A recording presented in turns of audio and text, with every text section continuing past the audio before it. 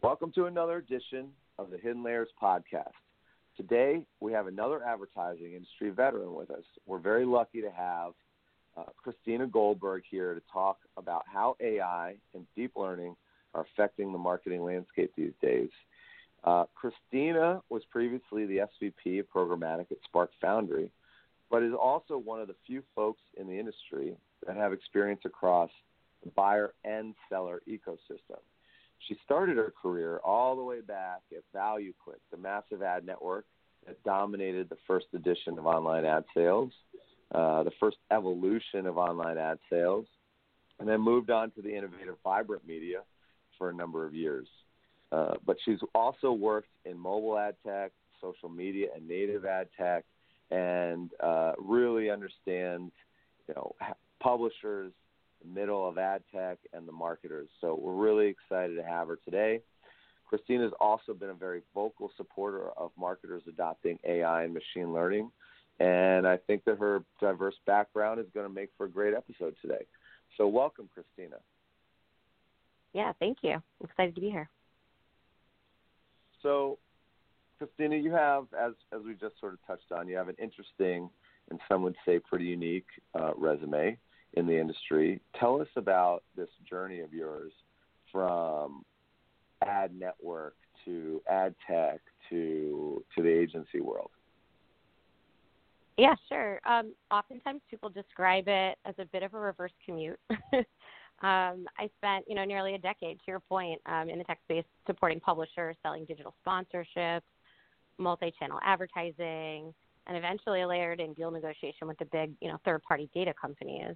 But I was feeling a little bit about exactly how it's described today. There's like the buy side and the sell side, and that there's a little bit of a, I don't know if fence is the right word to use, but kind of a dividing mechanism between the two sides, so to speak. And I was just curious about what happened on the other side. So I started to crave a broader understanding of strategy drivers direct from CMOs and senior marketers. So I found myself often asking the buy side why a lot and getting frustrated by things like planning cycles and somewhat of a weak feedback loop sometimes. So I just wanted to get closer to it, really. It came out of a selfish need. So when the opportunity arose to join an agency that had this goal of evolving their trading desk model at the time to build a transparent, agnostic, tech and data-led practice, coupled with the fact that, honestly, I'd be working for a boss that I did and still do very much respect immensely, it just felt like the perfect collision of personal and professional growth that provided this sort of portal onto that other side of the fence, so to speak. And it turned out to be incredibly eye-opening, challenging at sometimes, but overall it was super rewarding. And so how did your publisher and ad tech background help you succeed on the agency side? I think, like in any type of relationship, it becomes communication driven, right? And so I think being able to bring a perspective that isn't maybe always there, I think was helpful, but also a little bit challenging. There were certain things that I think that were kind of mainstay, kind of to be expected that maybe I didn't have, and I could bring my alternate perspective in, so that I think what it afforded me to do really was be the left to somebody's right eye or the right to somebody's left eye, so we could bring a much broader sort of marketplace-wide perspective into a meeting. And I think that created really healthy, unique dialogue almost. And it made us ask different questions or frame things a little bit differently as a result of being able to bring that perspective in. Yeah, so what do you see as I think this is an interesting opportunity, right? So what do you think the blind spots are between a publisher? What is the publisher's blind spot about how the agency is really working? And then on the other side, what's the agency's blind spot to really how to work best with publishers in your experience? Yeah, it's interesting because I think for the longest time I do look at them as separate entities, and I still do, and I'll get into that in a sec. But also, if you think about it, their worlds are definitely colliding, right? Marketers are publishing and publishers are marketing. And so I think to some degree they're more symbiotic than even we probably give them credit for. But I also look at it as, and maybe this is a little bit of naivete on my own behalf, but the publisher side to me seems less complex, right? If you break it, at least from this perspective, if you're a sports publisher, you're always publishing sports content. Sure, the way in which it's delivered can change and evolve over time as tech changes and evolves, but you're still delivering like sports content through and through. Whereas a marketer has to often think about all different lanes, and you almost have to use bespoke technology stack in order to sort of string together varying technologies, varying publishers. So if I had to visualize it, it's almost like a one-to-many approach is how I look at it from the marketer's lens. And then from the publisher's lens, they have a very specific, one of those boxes, if you will, as an output.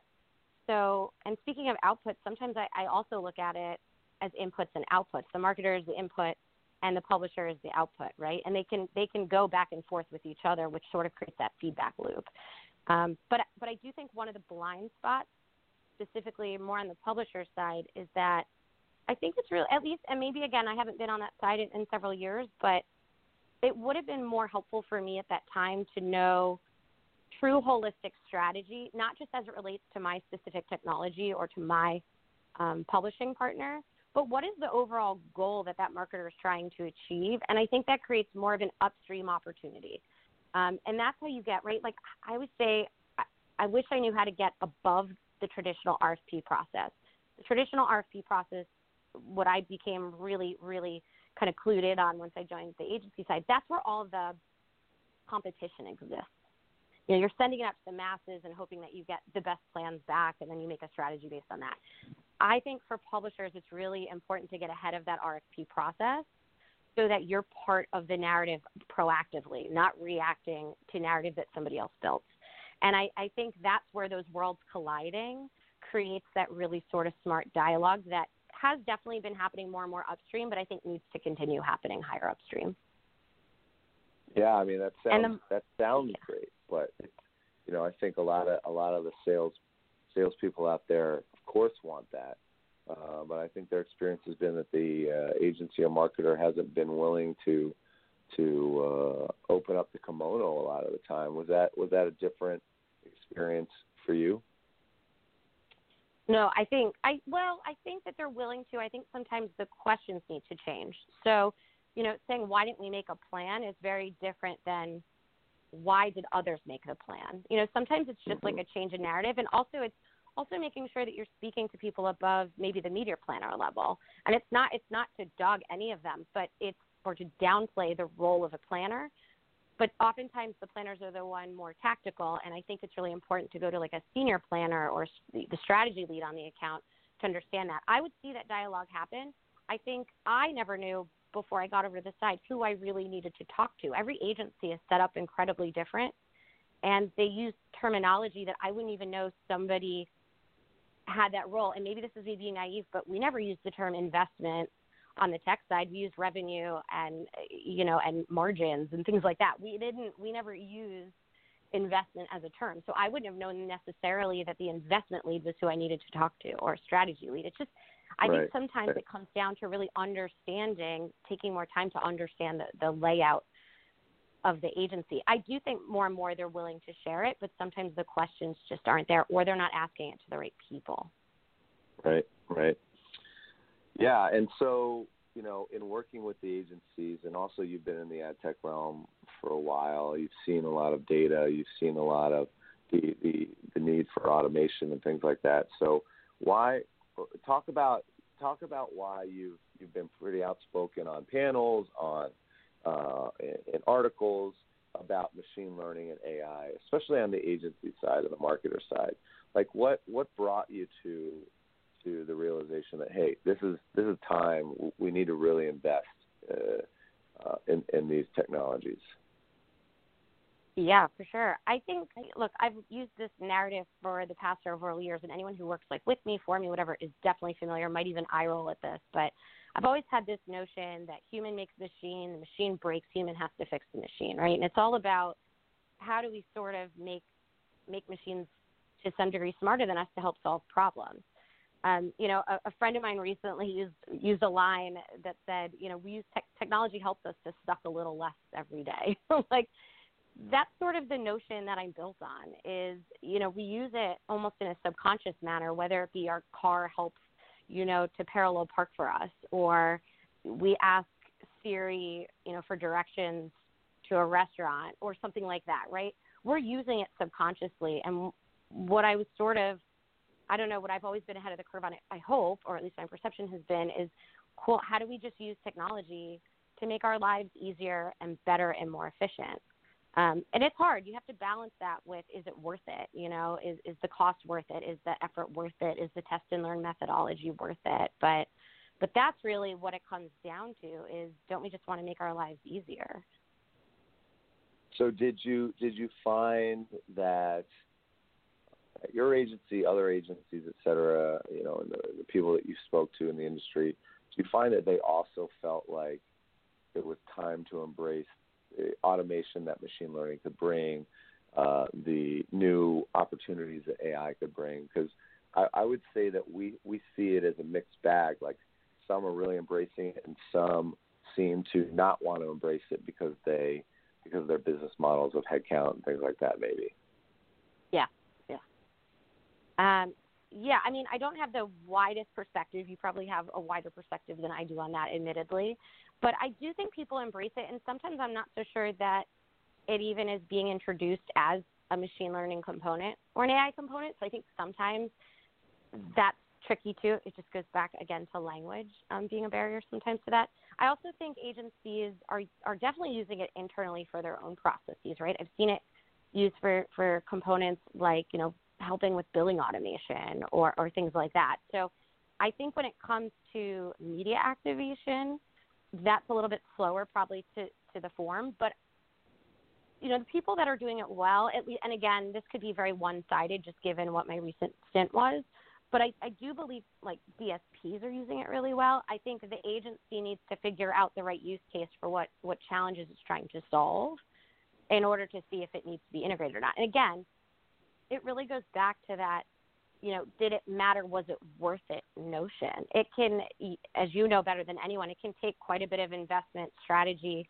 time, some test and learn in order to sort of figure out which levers to pull and to sort of tinker with that machine. And agencies definitely have to prioritize what's going to drive potential incrementality or changes in performance against all the other tasks that they're faced with. And I think sometimes maybe that's why it's not put all the way at the forefront. But yeah, I think it's definitely an open and broad conversation between agencies and clients. I think, again, it comes back to use case analysis and figuring out what is it going to actually solve for you, and does that make sense to do it at that point in time? Right. And so getting back to the first part of that answer, using the right language, do you see it as an advantage for companies to go in and say, hey, we do machine learning, we do AI, here are the things that we can help you with? Or do you think it actually works better when you mask that stuff and just talk about the high level, we get you better KPI, we improve your ROAS, that kind of thing? Like, are the agencies ready to, do they have the people that can say, oh, machine learning, okay, that sounds good, versus, well, I don't really understand machine learning, but I do understand ROAS? I never think anyone should mask anything. I do think it's an opportunity for education, and that might mean repetition or evolving your narrative. Again, I think the term sort of AI is like the output or the Band-Aid, if you will, to the symptom that you're trying to cure. You know what I mean? So you might have some symptoms, but you need to cure the disease. I think that's how it goes. I might botch that analogy. But that's often how I look at it. And I do think it's similar to what I said before. Look, agencies can be somewhat tough to navigate. I've been there. I've tried to navigate. It's hard sometimes. And I think, and that's to no one's fault. They're massive companies. Any big organization is going to be somewhat tough to navigate. But I do think that it becomes an education game, and you kind of need to invest in a longer-term narrative. And again, it goes back to what I was saying before. If you can't get to what the core business drivers are for that client, you're one tiny little blip at that point of execution or even of driving a strategy. You have to figure out how to be a piece of the bigger picture. And I think if that can happen, and it's not easy, then I think that's how it's executed. You do also have to find the people that really are making the decisions in terms of planning, but also buying, also measurement, because AI touches on all of those, and also strategy. Yeah. And so you touched on, the idea of incrementality, and like people are, first let's actually talk about the client versus the agencies. Let's talk about the clients. In your experience, what did were the clients asking for more advanced things, or were they just asking, hey, solve the same problem that I asked you to solve, get me the results I need, I don't really care how we do it, but they have to be better than last year, or what? Where were the clients in the conversation of machine learning, AI, and those types of things? Yeah, I mean, that varies for sure, depending where they are in sort of their journey with that. I think, the more sophisticated clients, or the ones that have decided to invest in, and I'm not saying the bigger budgeted clients, because it's not necessarily that. It's the clients that just have that craving for utilizing technology to help. And I think that's what it is. It's always sort of, to me, it goes hand in hand with how comfortable are you with using technology to take over some of the manual labor, if you will, of the past. And not only take over the manual labor, but learning something new that you didn't know before, right? That's really sort of what it drives, in my opinion, is the sort of data-informed learning mechanism. But do you see the clients? Go ahead. Yeah. Sorry. Go ahead. Do you see the clients that are more willing to adopt technology and sort of quote-unquote more advanced in that way? Do you see them as being more interested in actually in-housing, like we hear all the time now? We hear about marketers in-housing, their abilities. Do you see that as a correlation in your experience? I don't know if that's a direct correlation for sure. I mean, we can certainly talk about in-housing, but I don't know if the automated processes are the correlation to it. But I think one of the challenges that everybody's faced with maybe why it's been harder to adopt is more of a marketplace theory. So one of the challenges that I was faced with is that brands and marketers have these business processes in place that they need to abide by for obvious reasons. Like, again, I'm going to bring up like planning cycles, right? Let's use that as an example. And then you consider AI, which has this completely real-time component to it that almost contradicts those business processes. And so I think sometimes it's really difficult to bring those worlds together. It's not that they don't have a desire to do it or that they're not already doing it. I would argue that probably to some degree clients are invested in some type of machine learning technology already if they're using more automated tech to help with something, right? I don't necessarily think it's a barrier.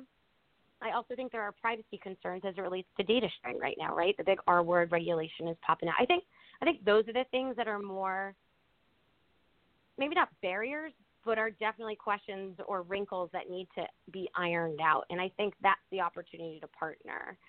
And I think that's more the correlation for me personally, as opposed to in-housing, unless I completely didn't understand your question. Right. No, that makes sense. All right, well, let's move on to another sort of machine learning topic that we've been discussing a lot here at Cognitive, and we hear a lot of chatter about online these days, is it feels like we've been talking about this forever, but last touch versus multi-touch attribution modeling, and sort of hand in hand with that, something you touched on earlier, is incremental lift, the want and need for incremental lift in the way that marketers spend their money. We talk about it a lot here at Cognitive because we feel like incremental lift plus last touch attribution doesn't really work. They don't really work together. Multi-touch attribution seems to be very hard to do, or marketers aren't yet willing to spend the money to do multi-touch attribution. So we feel like, but then marketers are always asking for, hey, we want incremental lift. How do you see all these things coming together? And did you, what was your thought process at the agency level in dealing with all these advanced but very much sought after capabilities? Yeah, one of my favorite topics. I think it's kind of interesting. Like, to me, we can't talk about MTA without talking about last touch, right? So to kind of just put that in a sentence, I think one of the sort of the reasons why last touch is still largely adopted rather, is because it yields this like instant gratification, right? And hooray, search, wins supreme. Like, we get it. And I think everybody understands the need to shift to MTA. I think more clients than not have moved or are testing sort of behind the scenes for it. It just requires you have to look at it differently, and it requires additional stakeholders. It's likely that goes outside of marketing departments, right? And so I think that's sort of where the complexity lies, whether it be, it's almost like a new definition of incremental lift needs to come to the forefront. And I always like to have people finish a sentence, like, incremental lift, what does that mean to you exactly? Does it mean incremental lift on a specific campaign, to a specific channel, to your overall marketing, initiative? Let's finish that sentence and make sure that we understand the question better before we try to answer it. And I think sometimes that's what happens. We get away from what we perceive to be an easy question to answer, but sometimes they're so broad, we need to get into those specifics in order to figure out which is going to work. And I think that's what creates sort of all that complication into moving to an MTA model. And I think you have to figure that out before you can sort of have the incremental lift conversation, and vice versa.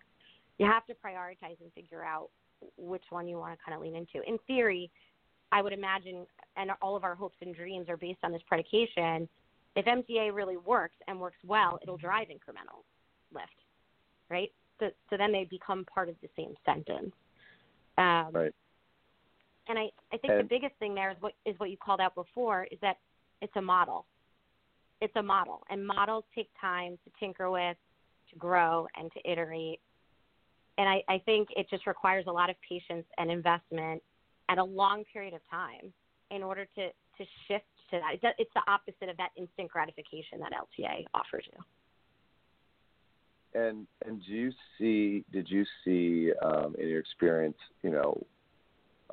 the clients overcomplicating their move to MTA? So I think, we also see a lot of, hey, we're moving to MTA, but it's going to take us 2 years because we have to integrate our television and our print and all these other things, versus just starting with something a little more clean, like just all the digital signals, including search and those types of things. Did you see that, or you think even implementing MTA in digital is a very long-term process? I think it is a longer process. I think that was one of the biggest things that I learned hopping over into the agency side fence, is that it's really easy from the outside to sort of have this notion of, why can't you just implement it? It's all these, it's 10 integrations and make it happen in the next couple of months. The reality is the marketers have a million priorities that they have to balance on behalf of their own CMOs, right, and their own company. And if you think about, that's why it's very difficult to change an ad server. It can take years to do that. To move from LTA, your entire strategy has been predicated on one model, and just switch that model. And in theory, think about it. If you were in the marketer's shoes and you're going to be the person who says, let's push this button and move from LTA to MTA. And it could, in theory, have the opportunity to blow up everything that you've been doing in the past. I think that's a real consideration. I'm not saying that I think that's a hindrance by any means, but it's definitely going to most likely make your outcome look differently than what it's looked in the past. And that sort of annoys me when I get in those conversations, quite frankly, because if it was that easy to adopt and it was that easy to do, everybody would have been doing it already and it wouldn't have an issue. It's very complicated, in my opinion, and it takes an extreme amount of patience, coordination, and time. And so I do feel that it is going to take that time. And the marketers who are leaning into it are setting it up that way. They're building that into their future and into now. And I think there are ways that you can start to compare 2 or 3 channels. Maybe you don't have to boil the ocean and compare all, 10 channels that you're activating against. But let's start to compare, connected TV. I think there's such a massive opportunity to see how, the performance drivers or what that impact has on your display buy and vice versa. Your mobile app inventory, on your print buy. Like there's just different ways. And I think it's a massive mapping experience that goes outside of marketing. And I think that's the big challenge personally. And again, I don't think that's like a marketer's fault or an agency's fault. I think it's just that's what it is. Yeah. Yeah, we've seen, in our research of the different multi-touch attribution vendors is that they're all working now towards trying to get more of those real-time results using deep learning and machine learning capabilities. And we see the same thing in incremental lift. We talk to a lot of customers, a lot of marketers about their need for incremental lift, and we hear a lot of the time that they've been trying to figure out incremental lift for a long time, but they just haven't had that technology. And we've found that to build the technology or the solution to deliver consistent, scalable results. And we've also found that finally, with deep learning, now we have the opportunity to actually deliver that kind of a solution. I think one of the hiccups though is that a lot of people keep trying to couple incrementality with last touch attribution, and the modeling off of that just doesn't work. So we feel a lot of frustration coming from the marketing side on those pieces. Well, yeah, I mean, that's why there's so much. It's almost that whole like analysis paralysis notion of all the varying models out there, right, that are available, and it's a lot of pressure for someone to have to choose which model that they're going to invest in over the next, let's call it certainly probably the next 12 to 18 months minimally. And so I totally understand. It's a big conversation I have with a lot of the technology partners. Is it's a big decision, and you need complete collaboration with measurement. And sometimes those are the same partners, and sometimes those are different partners. And there has to be, it's kind of like the theme, I think, of what we've been talking about is, collisions. And I mean that in a positive way, but it's the bringing together of different sides of the business to work a lot closer and tighter on behalf of, to achieve, rather, the marketer's expectation.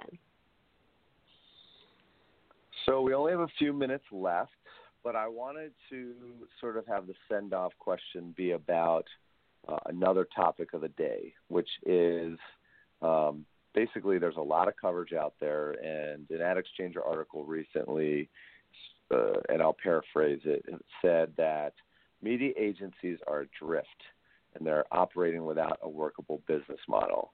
How do you feel about that statement? What do you think the future of the media agency looks like?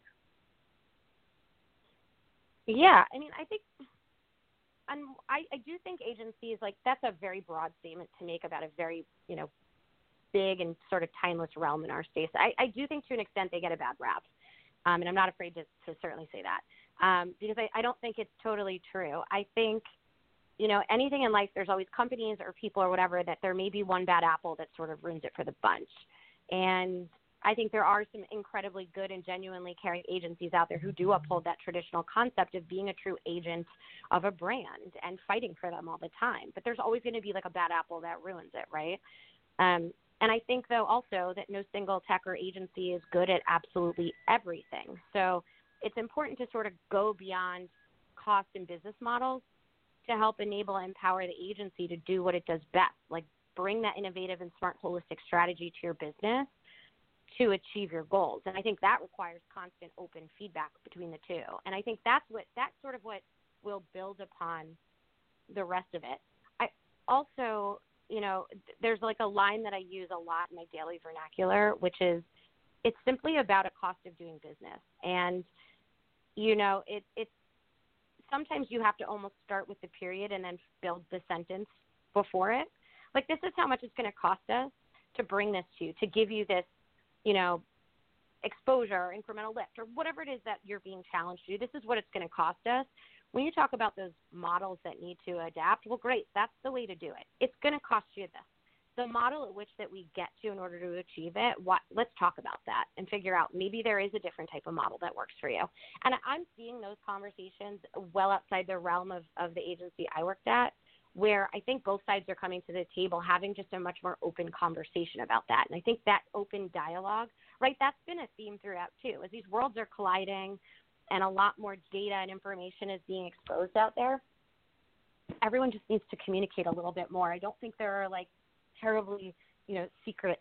It's not a lot of secret and smoke and mirrors anymore. I think it's much more about not being afraid to have an open, honest conversation about this is how much it's going to cost.